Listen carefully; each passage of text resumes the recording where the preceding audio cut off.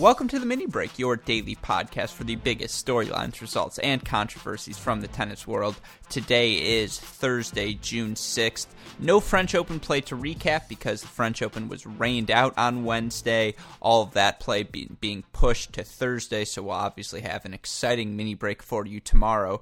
But just because there's rain in France does not mean the tennis world falls asleep. I would have loved to do today's episode on the Challenger in Little Rock. There's been just incredible conditions there, so hot, so humid, kind of reminiscent of Orlando in the NCAA tournament, and that is a perfect segue because one of my favorite sneaky events of the early summer in the tennis season, the ITA Kickoff Draft, obviously the ITA indoor event. I was fortunate enough to be there this year in Chicago. 16 teams come together at the beginning of the season. We really get to hash out who the contenders are, what teams we should be watching the most moving forward as we prepare for the NCAA tournament. And this draft weekend kind of sets off really the entire event. Obviously, the kickoff weekend, a huge part of the ITA season in early January. Really the first weekend of big college tennis that, of course, the winner of those 15 regions advanced to that host site, which this year on the men's side, Madison, Wisconsin. On the women's side, I believe they're being hosted, and correct me if I'm wrong, this is where I'll bring him in, because if we're talking college tennis, you know I have to bring this guest on. Unfortunately, he was not there with me because he was in Orlando for the NCAA individual tournament. He is my mother's favorite podcast guest. You can find all of his stuff at collegetennisranks.com. Chris Halioris, welcome back to the Mini Break Pod. Hey, glad to be here, Alex. And it is hosted by Illinois, right? They're in Chicago, right, this year. They're at the Midtown? Yeah, I think it's the same place, and hosted by Illinois. So, yeah, they get the free pass. That's awesome. Hey, hopefully we'll be able to hit Madison and then Chicago on the way back. I'm down to double up if you are, Chris. Oh, holy cow. Madison. I have fond memories of Madison, so I wouldn't mind making a trip back there. I played way too many club tennis tournaments in Madison during college, and let me tell you, that is my favorite site in all of tennis. And maybe it's because of my personal experiences there. I'm not saying it's the nicest, and this isn't trying to disrespect them. They're just some crazy nice tennis places out there. But I just love it. 12 courts, 3 banks of 4, nice sky viewing. It's going to be a very fun event. Definitely will try and get out there. But even before we're jumping way ahead of ourselves, because as I mentioned, the reason I want to bring you on, one of the coolest events of the year, this ITA Kickoff Weekend Draft. Chris, for our listeners who don't know what that is, because I feel like I definitely butchered that explanation, can you go into a little more depth and kind of explain what we're going to see? Obviously, we saw it today with the women's, and we'll recap that at the end, but tomorrow with the men's as well. Yeah, sure. Yeah, this is and you and I both love to see this because it's at the end of the season, so we get to hang on to what little bit of college tennis we can from the year before we have to take a good summer off. But the ITA Kickoff Draft, obviously, as you said, is what prefaces the ITA Kickoff, which occurs at the end of January, which is 15 sites hosting a regional, much like the NCAA tournament is, of 14 pods, and the 15 winners plus the host, this year being Wisconsin, come together at the national indoors, and those are the 16 teams that make up the indoor, are the 15 winners plus Wisconsin. And so how you get into that is through this draft, and what happens is the top 15 ranked teams from this year are the hosts, should they choose to be in, and I think they all did. And then starting with the next spot down, so Columbia being the first team out, in order, it is a draft. They get to pick which site do I want to go to. So they've got to use factors like, is it indoor or outdoor, because you're usually a mixture of about half and half, maybe a little more indoor, depending on where. Since it's January, obviously the North teams are all going to be indoors. So you got the indoor outdoor thing. Then you've kind of got the traveling issue, and then obviously the biggest thing is, so who's losing which guys and who's got what coming in. So they're all kind of making their guess at what those teams are going to look like next year to try to pick the site that's most advantageous to them for whatever their need be, whether they want a good play, whether they want to win and get to indoors, or whatnot. So it's just a straight draft. You just go down the list from number 16 down until the remaining 15 sites with 3, so 45 spots are filled, and then that's the end. And usually by the time we get down towards the bottom, when you're trying to fill those last 3 or 4 spots, we start getting teams that pass. So some teams realize, hey, I'm going to be the 4 seed. I'm playing Florida. I don't really want to go get beat up by Florida. And then if there's a couple other decent teams there already, figure you're going to go 0-2. You're going to waste a date, and you're going to lose 2 matches. No thanks. So you will see a couple passes generally as well. But that's kind of how the things work. Excellent explanation as always. That's why you're my mother's favorite guest. There are a lot of different things I want to explore off of your answer, but just to start and stress this, the reason I wanted to have you on the podcast tonight, I think I can speak for both of us when we say this is a really f***ing cool event. Like, I cannot stress this enough how rare it is that in tennis you have this draft experience where the teams are picking where they play. And I guess the first tangent we can go on, because we're going to go on a couple here, Chris, would you like to see this draft? I mean, first of all, can you explain? I don't know if there are pros and cons to this draft format, if you see any, but why don't we do the same thing for the NCAAs as well? Oh, man. Well, yeah, I mean, geez. For the kickoff draft, yeah, it's actually a lot from a fan's perspective and just getting to watch it. Yeah, it's a lot more exciting than the NCAAs, if you will, because the team, you're getting to see who's picking where they want to go based on the teams they think they match up well with, whether it's indoor, outdoor, et cetera.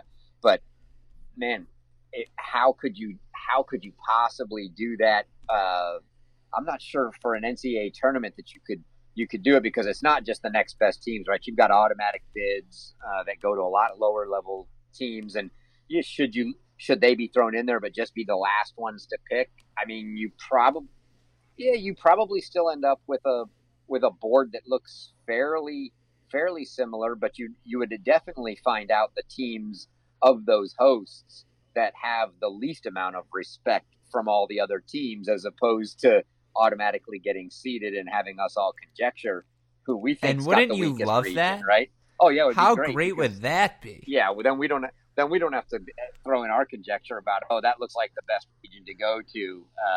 But well, frankly, you can say from a fan's perspective, yeah, that would be really cool. From the NCAA and just real quick, but on the fan perspective, to add another layer, we got to see Andy Katz this year. Let's go all the way. I want to broadcast these coaches when they make their selection. I want to see their faces as they're thinking. We as a team have decided we're going to go to, say, Texas this year because we like how many freshmen they have, and it's just like, ooh, that'd just be fascinating. Yeah, so this is an area that you and I need to dig deeper in, because I've had this talk with the person that helps the ITA run this event before, and I've kind of told him, I said, they've gotten, it used to be just straight phone call, and you would see the stuff show up online as the ITA made the phone calls, the coach gave them their pick, and then boom, it would get filled in, and that's all you'd get. Now they've kind of got a live draft site running, and it's a little more interactive, and they're adding some social media to it, but there's absolutely no reason. And I told him the same thing. I said, we should have a desk, and it should be broadcast on TV, and we should be calling the coaches ahead of time, and and being able to talk to them, like, what are you thinking, what's your reasoning, and where you go, and and do it all on video as it's going on. I think there's no reason we couldn't turn it into an event like that, and I think that would be a really cool event for all the people to get to see and hear from the coaches. Why did you pick us?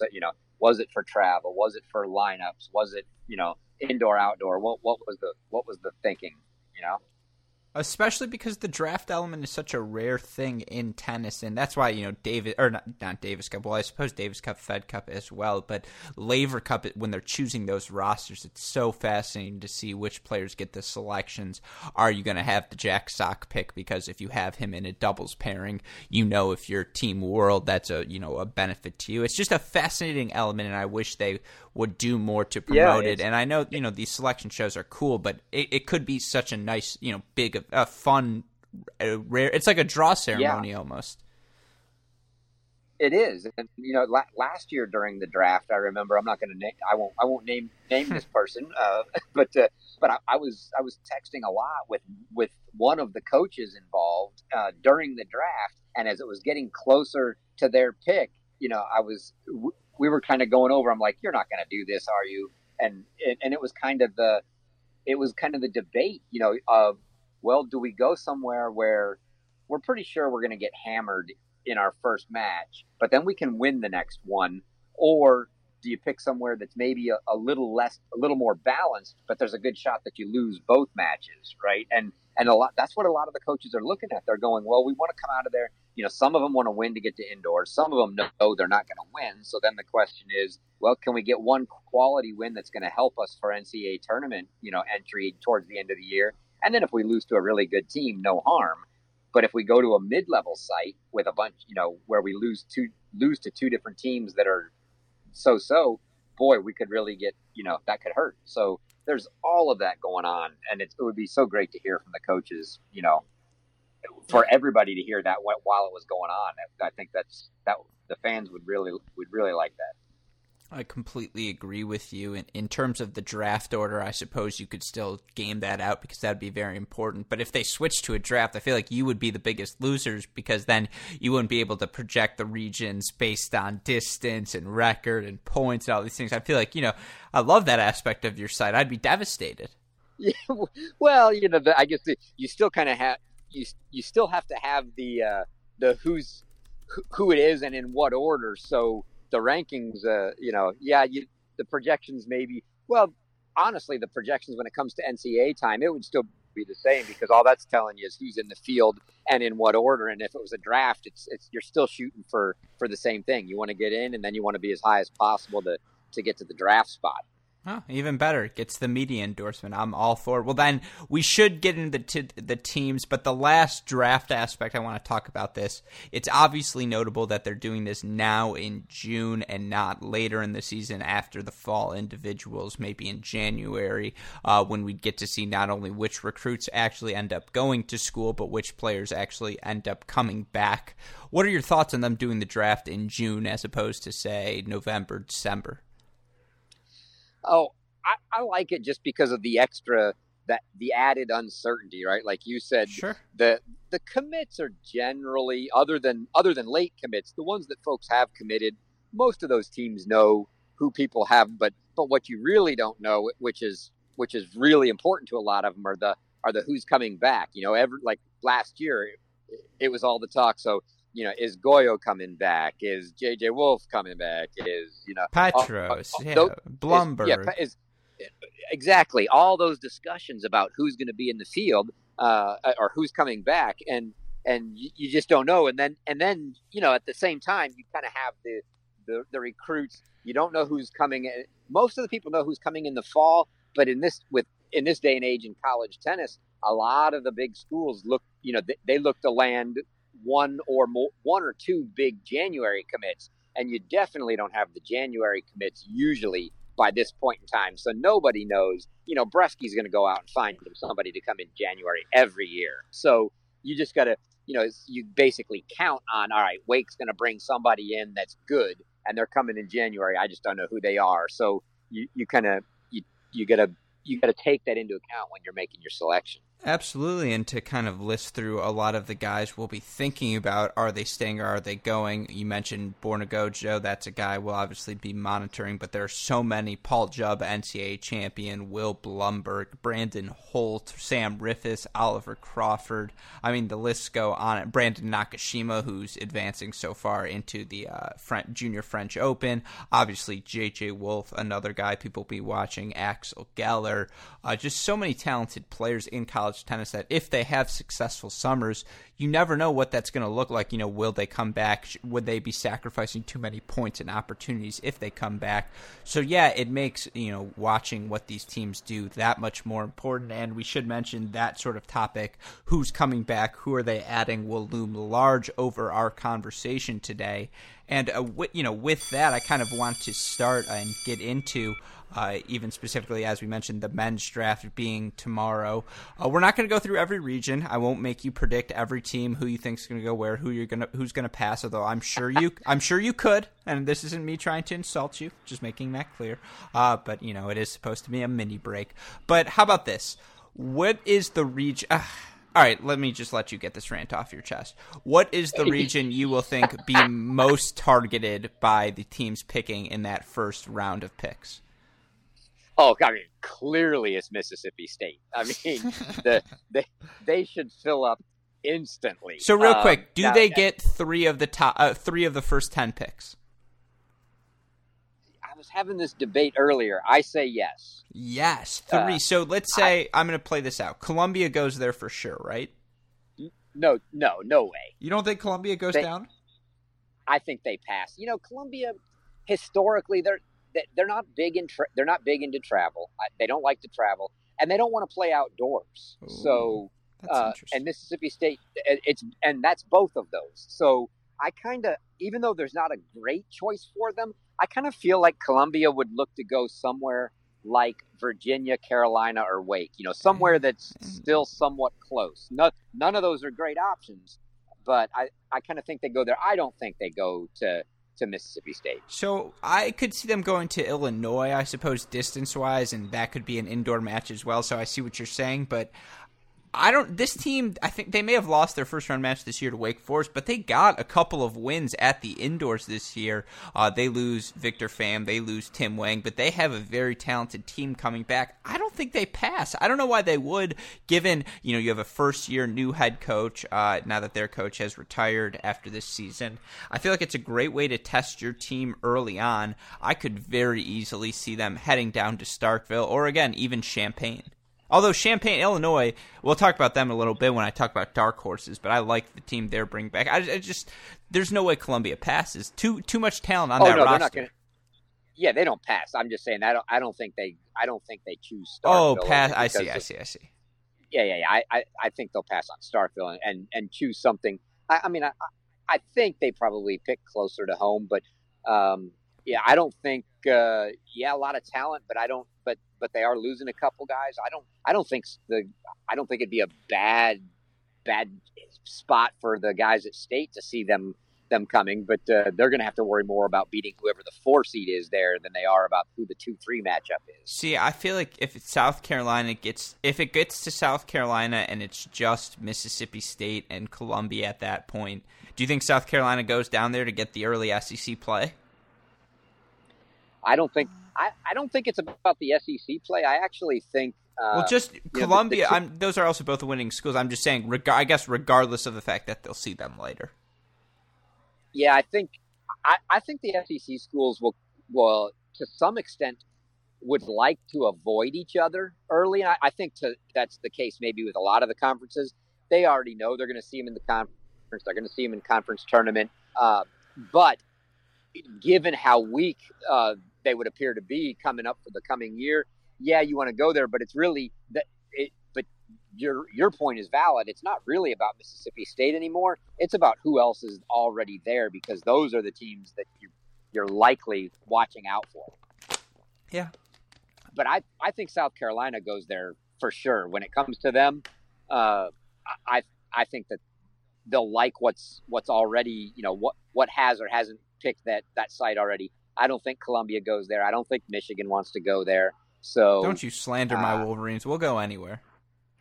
Yeah, I could see South Carolina heading there very easily. But yeah, I think that 10 mark is about right. 3 teams in 10. Once it's interesting. Once 2 and 3 go, 4 ought to go really quick, because 4 is the team that gets to play Mississippi State first round. Right. Yeah. So, I mean, 4 could be, let's say it's, Columbia, South Carolina. I could see Georgia throwing themselves in that ring like that. I feel like that would be a great opportunity for them. You play familiar foe in Mississippi State for a young-ish team that is bringing in a ton of talent. It's just a great early opportunity. Plus, you never know. Maybe Paul Jubb has an outstanding summer and he doesn't come back. Yeah, you never know. Yeah, that's half the fun of this. Well, then, outside of Mississippi State, give me one other team you think is susceptible to an upset and will be an early target in the draft. I like most of the seeds. I still like the one team, unfortunately, for my SEC bias, that I think may also get some good looks is going to be Tennessee. So Tennessee is right. They're losing 2 seniors in their number 1 player, Timo Stoddard, and Preston Tuliatos, who played, a mix of say 4 or 5. but those two also combined to be the number one doubles team on what is usually a very good Tennessee doubles lineup. So when you're losing your top doubles team, you're losing your top singles player, and there's not a huge recruiting class coming in behind them, I think they're going to get some good looks. Yeah, I think that's fair. I think TCU minus Rybakov minus Stalder will certainly get looks as well. They've got 3 studs coming, though, man. That's true. a tough. I mean, it's always freshmen. You never know what to expect out of freshmen. But yeah, they've got a very good recruiting class coming in. But, like, you're losing Rybakov right off the bat. So that's true. They get three top recruits coming in: Jacob Fearnley, Thomas Jurosic, and Tadius Parlik. I should say they're the number 4 recruiting class right now on tennisrecruiting.net. And by the way, shout out to tennisrecruiting.net. Shout out to Slam Tennis, where I'm getting a lot of my info for this podcast. So thank you to them. I'm going to throw a curveball at you because, as I mentioned, what would this podcast be if I didn't do that? You know what teams, if I'm drafting in that first batch that all right, that's never going to happen. But I guess maybe the second batch where I'm not completely afraid if I'm going there. I'm just going to say it. Any of the top 3 seeds, I'm not completely afraid because I think with Texas, you look at it. Completely agree. With Texas, look, they have, I believe, the number 1 recruit. They lose 3, 4, 5, 6. And they have the number 1 recruiting class for blue chip players in that group. Obviously, the defending national champs, with Bruce Burke coming in as the coach, as the former assistant, solidifying that. You imagine none of the recruits are going to wander away.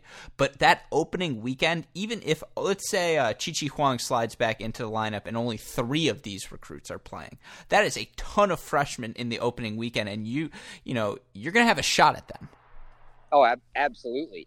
Yeah, I'm with you. I'm not overly afraid of Texas. If you're one of those good teams, especially if you're one of those good teams that's got a good recruiting class coming in, not afraid of Texas, not overly afraid of Wake, not overly afraid. The first school that scares me is Florida, right? But I'll take Ohio.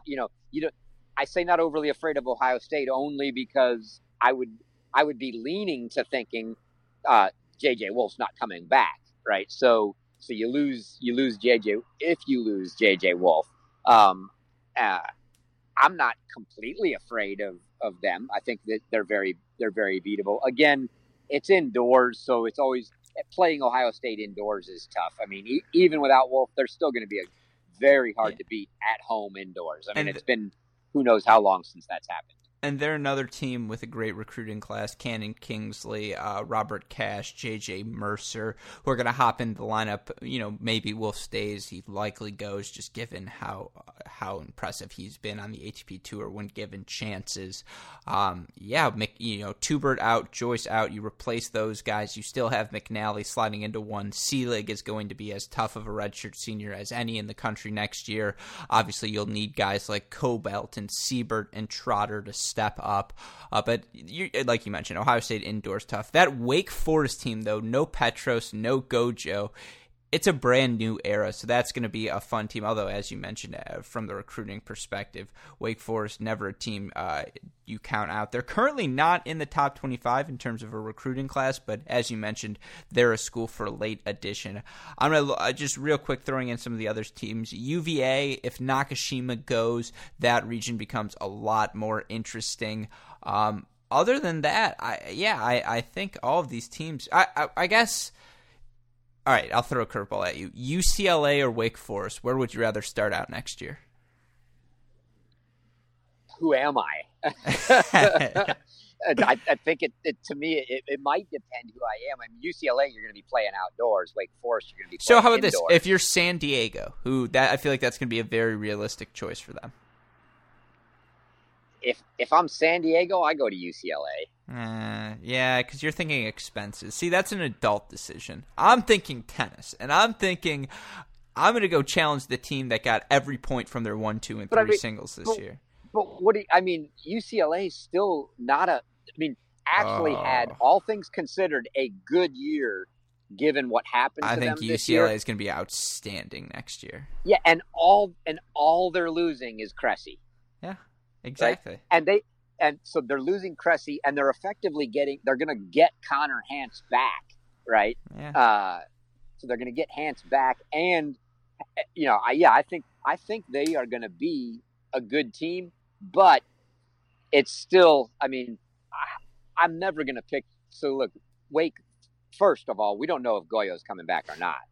There's no chance. Could still be. No way. He could still Actually, maybe. I don't want to say that because I haven't talked to enough people yet, and I don't want someone to think that's an expert opinion. But just the way he played pro events throughout this season, he had a foot out the door. Yeah. So one of the things that we could probably touch on briefly that I think makes it a little more viable for these guys to come back now is the complete reversal of the ITF transition tour and the ITF/ATT points, right? Mm-hmm. I would have been with you 100% that anybody, had nothing changed, anybody with enough points to get themselves into challenger level events has to go for sure. But now that as of August, they're completely reversing and effectively just going back to just like it was. I mean, yeah, the points are a little different, but it's one system. Everybody has ATP points, and now you can get them in 15K and 25K futures. Those guys they're not incented to the point where they have to leave if they have the points. So that might be one thing that could keep him around. I'm with you. I think he leaves, but he could come back. But again, Tony's already got 2 decent recruits signed, and then on top of that, I'm expecting a January commit like he'll always throw in there. So even if he loses those 2 guys, he's not going to be bad. Yeah, he's not as stacked up top obviously anymore, and that maybe end up being the weak spot, but he's still going to be really deep. Yeah, I don't doubt Wake Forest. They've proven anything over these past couple of years, it's how good they have been and how consistent they are as a program. All right, let's do the flip side. Give me I guess we talked about the weakness of the top 3, so that kind of speaks to that. But give me the 3 regions you most want to avoid. Florida. No one wants to go to Florida. So hey, I don't know. Crawford Riffis. I watched Crawford lose today to Darian King, second round of a challenger, but you never know with those 2. Oh, I don't think either of those 2 going anywhere. I think they're both back, but yeah, I don't want to. I'll have to wait until that time. But I think as soon as they announced Wisconsin was the draft site, right? I had tweeted out, well, hey, you guys have 11 months to prepare for Florida now. Good luck. And we should say Florida number 13 recruiting class, 2 blue chips, William Grant, Blaze Bicknell coming in to replace Kessler and Perez. Right, yeah, and Kessler was, a halftime player at 6 this year, so that's not going to be a huge singles lineup loss for him. Perez was out half the year, and even with that, they did great. So they'll have, and they were super deep in singles to begin with. They're going to need to get their doubles straightened out, which they struggled with this year, but nobody wants to go to Florida. Let's see. After Florida, I've got some hot takes lined up for you. Yeah, I'm trying to think who I really want to avoid. I don't really want to go to North Carolina if Blumberg's back. I mean, all they're losing is Bo Boyden. They've got a good Australian kid coming in. I don't want to go there. Yeah. An Australian player who is in Rinky Hijikata, who is ranked as high as number 9 in the ITF junior rankings. As you mentioned, you slide him in with Seguin, Peck, Cernak, Kiger. I mean, yes, but you lose a Bo Boyden who's so rock solid at the NCAA over these past 4 years. That hurts a lineup, but if Blumberg slides back in at 1, even without him, that team is just 1 through 6 again. So much depth. Yeah, I'm interested to hear your takes. I'm not sure who beyond that I'm really looking to avoid. All I'll say is I'm not overly afraid of Baylor. Yeah, they're going to be good, but wow, I so disagree with you there. So there we go. There it is. You want to jump on the Baylor train? Well, we both know why that is, and it doesn't need to be said. Yeah, so now I'll just have to repeat for the fans everything I told you before we came on air. I happened to be sitting at my RV outdoors now because for whatever reason I wasn't getting phone reception in an RV park in Waco at this very moment because I'm here to do a race this weekend that my wife and I drove forever for. I called Brian Boland out on one of our last pods and told him, "Hey, let's do a pod. Hook me up with a spot for the RV." I heard nothing. So, Brian, I'm glad Benitez never got eligible. So take that, and I wouldn't be afraid to pick you next year. Well, see, that right there is why he didn't call you back. You clearly don't like Virginia enough. The reason why I disagree with you, okay, all of this is prefaced on Jensen Brooksby actually goes to college, and who knows what the chances of that are now, but you look at the lineup, Boyten back in at probably 2, Sven Law back in, you have experience in the lineup in Franzen in the doubles lineup, you get Soto back, Soto probably slides in at 2, Law at Boyten at 3, Law at 4, if you're able to get a player of Jensen Brooksby's caliber. And even if that isn't the case, Segura slides in. He had some success this year at 6. Finn Bass, a freshman we didn't see much of, he hops into the lineup. I just think it's a very dangerous team with Brooksby. But yeah, I guess I sort of see your argument. Yeah, no, I mean, and I think that's one of the unknowns, although I still think now, again, with the reversal of the whole points deal, that there's a much better chance that Brooksby makes it in and comes to school. So if he comes to school, yeah, I mean, they're definitely going to be tough. They're really deep and they're really talented. But for the same kind of argument that we made with some other schools, the freshman in January, even at that, is always, it's a new game coming into college tennis, and you don't know what's going to happen. Which is why my sleeper pick for the indoors, you will like this one. Number 15 seed Illinois, who brings back every single player from their lineup during the 2019 season. We saw Alex Kovacevic work his way into the semifinals of the NCAAs. We know how talented he is as a player. Another year for Keenan Mayo, Zeke Clark. I mean, it's just Alex Brown. It's a returning cast of characters. Coach Dancer will have them fired up after they suffered an early exit in this year's tournament. I think they are a team to watch coming into the 2019 season. I don't know how high the upside is of their, 4 through 6 players, but they're just going to be so difficult to beat in January, February, the early parts of the season. Yeah, I don't disagree with you there. I think that especially indoors, they're very, very good. They will be a tough team to beat indoors. I think they need to get Keenan Mayo back on. I mean, he started out the year so tough and so good, and then he just didn't have that much success late. But he's a super talented kid, and I think if and as you said, they bring everybody back. So if they can maybe add a body in there to help out and have some options as to seeing who's hot, but Monty will play all day. That kid will just grind all day long with you. And Mayo down there, they probably could use one more choice down for low in the lineup. But like you said, you're gonna have Kovacevic, and you're gonna have Brown, and you're gonna have Clark at the top 3 spots there, and that's a really good top 3. So.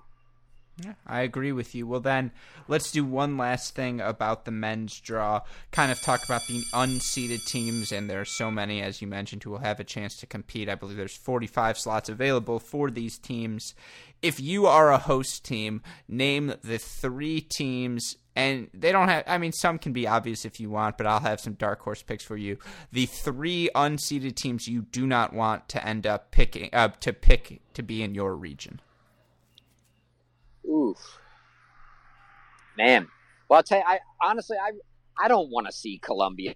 I saw those. You and I both saw those guys at indoors. We fell in love. I don't care. I don't care who they lose. It's like they got a team full of the same guys. I mean, it's like they're all just battlers and grinders, I mean, they were phenomenal. yeah, you're in for a battle if you play them. So I don't really want to see them. I you know Man, I don't know if I don't know if I could really say that I don't want to see your Wolverines. I agree. But they weren't going to be on my list. I mean, I want to see them as much as possible, so that's why they're not on my list. yeah, but I don't want to, But after a good first year, I probably don't want to see Fenty coming in at me. Not at all. But or Seymour, who came in so hot last year. I'll tell you, I don't want to. I don't want to see Georgia. It's at hard. All. Yeah, it's hard to. Teams. Yeah, it's hard to pick. It's hard to say that just because of what's going on. But honestly, I think with the turnover that's going to happen this year, and the guys they've got coming in, I think the atmosphere and the mood is going to change. And real quick, they're the number 3 team in number 3 recruiting class. Tyler Zink, Baptiste and Silamo, Eric Gravillas, and Mateo Reyes, replacing Emil Reinberg and Jan Zielinski up at the top of that lineup, as well as Walker Duncan down at the bottom. Yeah, that's an incredibly talented team for sure. Yeah, so that's. I mean, I don't want to see them. Yeah, I'm not sure who else you've got. South Carolina, maybe. Well, that's kind of obvious, though. Yeah. So, I was going to say they're not. So South Carolina, you definitely don't. I mean, they were playing 5 freshmen for a good part of the year, and then it was a matter of whether Yancey Dennis was in or out of the lineups, and now Yancey's gone. So yeah, they're back to Jubb and the 5 freshmen. Two of whom have transferred now, but so I think Cacciatore and Brailovsky, both of who are both guys that were kind of in and out. They both saw some playing time, but not a ton of playing time. Brailovsky was a stalwart earlier in the year and worked himself out. Cacciatore was just kind of in and out, but the base of that 2 through 6 is all coming back, and so you really that's a team you don't want to see. Yeah. Well, then I have 2 more for you real quick. I'm going to throw Duke in there. Duke with the number 2 recruiting class. They get in Michael Heller, Garrett Johns, Andrew Zhang, Omni Kumar, Sam Rubel. They bring back Nick Stakowiak. I think they bring back a couple more from their lineup. I mean, that's just a scary early team, given how much young talent they're going to have. Plus, you sprinkle in the veterans that they bring back. I mean, they're going to be a quality opponent. Yeah, well, they will be. And now the Duke is kind of the case in point for this. And I don't want to get all the hate mail from all these people that already get on me for advocating the foreign players. I love having foreign players in college tennis. Okay, I just want the best tennis we can get. I don't care who the players are, and it's not being anti-American. It's a matter of it's sheer demographics. Okay, we don't have when you have tennis all over the world, all the best tennis can't be here. It's going to be from everywhere, right? And Duke is one of those teams that every year they have a great recruiting class, and it looks outstanding on paper. They bring in a bunch of blue chips, but I'll tell you what, if all you do, unless you're someone like USC or Virginia, Florida, Virginia, yeah, unless you're a couple of those schools, those with notwithstanding, bringing in 3 or 4 American blue chips every year still isn't going to cut it. I mean, you have to, unless you're getting the top 20 American kids, you have to be bringing in somebody from overseas or from out of, doesn't have to be overseas, but that's non-American. And I'm always skeptical with Duke because they keep bringing in all the blue chip Americans and they keep getting what they get. Yeah, that's a fair point. I wanted to mention them, another ACC team with a good recruiting class, Georgia Tech, who obviously made some noise this year when they knocked off UNC in an upset during the regular season, but they bring in 3 blue chips as well to add to their lineup, so it'll be fun to see how they do. But yeah, tomorrow's draft is going to be really exciting. Obviously, we'll know a lot more after that time, and it's been fun to have the Slam Tennis countdown clock, which when I look at it now, we're right around 13 hours away. Any final thoughts on the men's draw? No, I think we've covered it. Yeah, look, it's our last college pod of the season. We brought our A game. All right, with that being said, I want to talk about the women's draw as well real quickly because they had their draft go on today. I know you were on the road for a little bit, but you've gotten the chance to see them. Any preliminary thoughts? Big winners and losers? I just find it interesting, right, how, same kinds of things we talked about with the men, where you're seeing – really quickly Kansas fills up, right? And that's just the kind of things I find interesting is to see how quick the people are going to gang up on what they think is going to be the place to go, and that was interesting. And then of course you have and then on the flip side, like you'd asked, who are the schools that nobody wants to go to, and nobody wanted to go to Duke and Stanford, Georgia. And real quick on that point, I think the clearest thing I saw from the women's draft is there are 7 teams next year who are held in higher regard than just every other team. And I don't think that's going to be the case in the men's season until maybe we see Florida go on a run. But until they prove it, I think the beginning of next season is wide open. But on the women's side, I mean, yeah, Stanford, Georgia, UNC, Duke, South Carolina, Pepperdine, UCLA. The highest ranked team in that group is number 35. Georgia Tech, who's going to South Carolina. All of those early top teams, the first 18 teams stayed away. Yep. And so it's going to be an interesting season. I mean, Washington, they get number 16 USC, 27 Kentucky, 33 Princeton, another good region. You mentioned that Kansas won. I think the in Raleigh, North Carolina, NC State, Florida, Oklahoma, Rice, Florida State, A&M, Miami, Florida, UC, Santa Barbara, Oklahoma State, Wake Forest, Ohio State, San Diego. All of these are going to be so fascinating. I mean, I need the break because I'm gonna. So I didn't follow as closely. Did you, as you were running through that? Did you just say that Florida went to NC State? Florida did go to NC State. Oh, so that's a revenge pick right there because NC State won at Florida this year.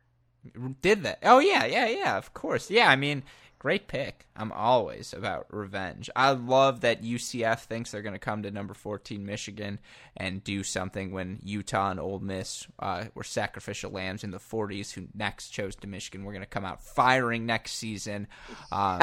Your Mississippi State Bulldogs, the sacrificial lamb, going to number 4 Duke. So that's brutal. Yeah, it's an interesting draw. Stanford, they lost a lot of seniors, and I still think though people seem to not be worried about them. No, they're going to find players. I mean, it's Stanford, right? Yeah, no, I completely agree. Well, it's a fun draft, and it's kind of crazy that they do it this early because then you get to put college tennis in the back of your mind. But we can end here real quick. You had the chance to go to the individual tournament. You saw it come to a conclusion. You got to check out Orlando as a site. Any final thoughts on that? Would you be happy to see it go back there? I was keeping up very much so on all the tweeting going on. You kind of had the two camps that I didn't see a whole lot of people in between. It was either it should be at Georgia every year or, hey, this is a great site. You really need to come see it here camp. I didn't see a lot of in between. And, I'm kind of torn. Yes, it was it's different. I would like to, if we could get that kind of setting on a college campus, then yeah, I do kind of like the whole college campus idea. I hate the fact though that if you pick a college campus that it could be effectively a home match for somebody. That's, I at least would love to see a somewhat neutral site matchup for everybody and not one team getting it. But then, I don't, but the site in Orlando it was fantastic. I will say that even I was not there for the teams. I showed up for individuals. It would definitely be nicer to have bigger crowds. And maybe with the TV coverage, we'll get some more. We'll get some more of that. There were the singles crowds were primarily, fans of the guys that and gals that were playing. I did see some element of some locals making it out, not as much as I would have liked to see, but it was still, I think, all in all, the site itself and the venue and the things they can do there between the hospitality areas and what they can do for the players and all, and the options you have for TV coverage. It was all. I mean, it was a very nice setup. It's a good place. It'll be nice to be back there in 2 years. It'll be nice to see what it. We'll get a good comparison on the year in between at Oklahoma State and Stillwater next year. Yeah, I agree with you. I enjoyed the site. I think all the players I've spoken to seem to enjoy, as you mentioned, the luxuries of Orlando. It is really built to host this sort of event, and hopefully they'll work. They'll kill the love bugs. They'll figure out what to do with them. Obviously, the heat overbearing. You're not going to be able to do anything with that. But overall, I'd say B+, A- for Orlando round one, somewhere in between there. Yeah. Yeah, first year you can always, you're always going to look for things to improve, and hopefully that's what they do. Absolutely. Well, then, as it's a mini break, we are going to do one last thing. I mentioned at the beginning of this podcast, the rain out at the French Open means half the men's quarterfinal postponed to today, Thursday, half the women's quarterfinal postponed as well. Chris, I'm just going to give you the 4 matches, and I'm going to need picks from you. We'll start with the men. Team Kachanov, who you got? Oh, team, absolutely. Really? Just no description needed? No hesitation there. I mean, clay court. I don't know how can't get away. Picking all these matches to me is boring, just because I want to pick an upset, and there's one in particular I'd love to see, but I just can't do it. I gotta go with the guys that I think are going to be there, and teams just. I mean. He's going to be very tough to beat. Very Matt Stakoyak-esque, going with the 4 seed, and I imagine you'll go with the 1 seed as well. Yeah, I mean, Kachanov's going to make the match as physical as possible, and for Dominic Thiem, you hate that, because if you win, you probably get Novak Djokovic or even Alex Zverev next, and that's going to be no bargain. And then if you win that, you get Federer. It's just this top side of the draw, brutal stretch for them, especially the way this rain played out, that they're not going to get a day off, and then they get 1 day off in between before the final. It's tough. I mean, I'd pick Dominic Thiem to win this tournament, so I'm going to stick with him at this point, although I'm fine either way. All right, Djokovic, Zverev, give me your pick. Oh, Djokovic. Come on, Zverev's not breaking through now. I like to pick the underdog. I love Alex Zverev. We've got the same first name. We've got the same good looks. We've got the same stellar backhands down the line. And in about a week from now, you're going to have the same number of Grand Slams. Well, he's certainly got more hair than me, but yes, I agree with you. I'll probably go with Novak Djokovic. The guy is a freak.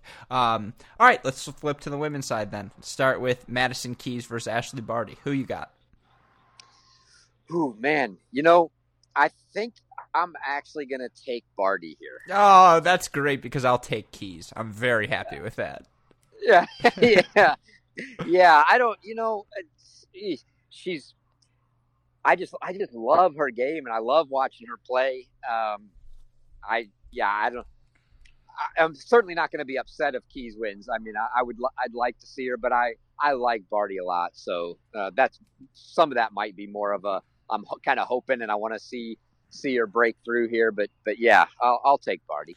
I love Madison Keys' game on clay. When she has time to hit those huge ground strokes, it ends up going so well for her. I'll take her. I'm down. Did you see I can't even remember who the guy was with the Twitter video about asking her about. Yeah, it was her a great clay our guy, player. Cal Hammond, of course. Yeah, Cracked Rackets Tennis Channel. It was hilarious, and I've been all about it since, so I agree. I'll take Keys. All right, our last matchup, Simona Halep, Amanda Anisimova. Who you got? Oh, this is one I got to take. Even though I'd love to see the up-and-comer, you got to stick with Halep here. I mean, I love watching Anisimova play, and I'd love to see. I mean, she could turn this into a slugfest and maybe hit her off the court, but it's going to be hard. I mean, trying to hit her off the court on clay is a little tough. So, for that reason, I think I'll stick with Halep. I have a friend whose name will remain nameless, but it's not Max Rothman, I promise. And he has $100 on a Simona Halep, Dominic Thiem both winning parlay that pays out. I think it's like 20-1, and it's actually kind of realistic. So good for him to getting that point. Rothman and I wanted to do a Nadal Halep 3-1 parlay, them both win, and hedge it with a Djokovic who is somehow plus 250. And throw on him as well. That way we win something no matter what, because it's got to be, either Halep and Nadal win, or I guess Halep could lose, and then that's how Vegas gets you. But my point is, I would feel pretty confident in that bet, but of course we did not end up executing it. But yeah, the 15 or the 20-1 Halep team double win, it's fascinating. Wow. Yeah, I'm wondering. I wonder what that would be now, given that they're both still in it and who's left. What kind of odds could you get on that now? I'll bet it's still not that far off. Halep definitely has to be the favorite on the ladies' side, but team is still going to be a huge underdog compared to the guys that are left. I mean, it's his surface, but still, I mean, I don't. It's going to be. It'll be tough, and to get both of those to come through, yeah, I'll bet you could still get 12 to 15 to 1 on it. Even at this point.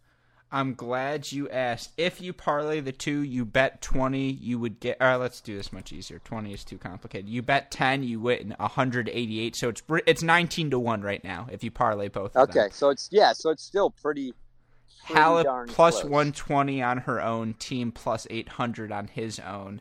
Yeah. Chris, you're the one who's got that adult money. I'm in on this if you are. No, are you kidding me? I might have a little bit of money, but I got the brains that says I'm not picking team. Not with Nadal, Federer, and Djokovic still out there. Well, and let's be honest, not with Nadal still out there. Right, Nadal Halep parlay right now 2.5 to 1. Yeah. Oh, that's terrible. I mean, that's. Yeah, and then Djokovic plus 250. I am so fascinated. This is why I don't gamble, because I knew I'd get lost in it. It's a good thing. Yeah, it's a good thing you don't have adult money. Oh, exactly. But all right, on that note, Chris, thank you so much, as always, for taking the time to do this. Any final thoughts from you? No, I'll be excited to see. I will unfortunately not be probably online during the kickoff draft tomorrow, since I'll be out pre-riding our course. But I will be thinking the entire time. I can't wait to get back and see who went where. So so that'll be the first thing. My wife will be going, "What are you doing?" And I'll be saying, grabbing my phone to see what happened in the draft. Oh, I'm glad to hear it, and I'm sure when you grab that phone, you will see a couple of texts from me as well. I'm reserving the right to bring you back, but this really is putting a nail on the college season. We have some fun things planned for this summer, but after this, it's all, just big pieces, fun things, or nothing until really the fall play. So it's been a fun season. Obviously, shout out to you. Shout out to our super producers as well, Max Fligner and Daniel Westoff, who obviously have an editing job to do as always and have been killing it all year long, keeping up with us, putting up with our nonsense, Chris. But with that being said, for my wonderful co-host, Chris Halioris, for our wonderful super producers, Max Fligner, Daniel Westoff, and from our entire team at Cracked Rackets, I'm your host, Alex Gruskin. Chris, what do we tell our listeners? Hey, that's the break. Oh, a little variation there. I love that you saved it. Good luck in your race, and enjoy the draft, everyone.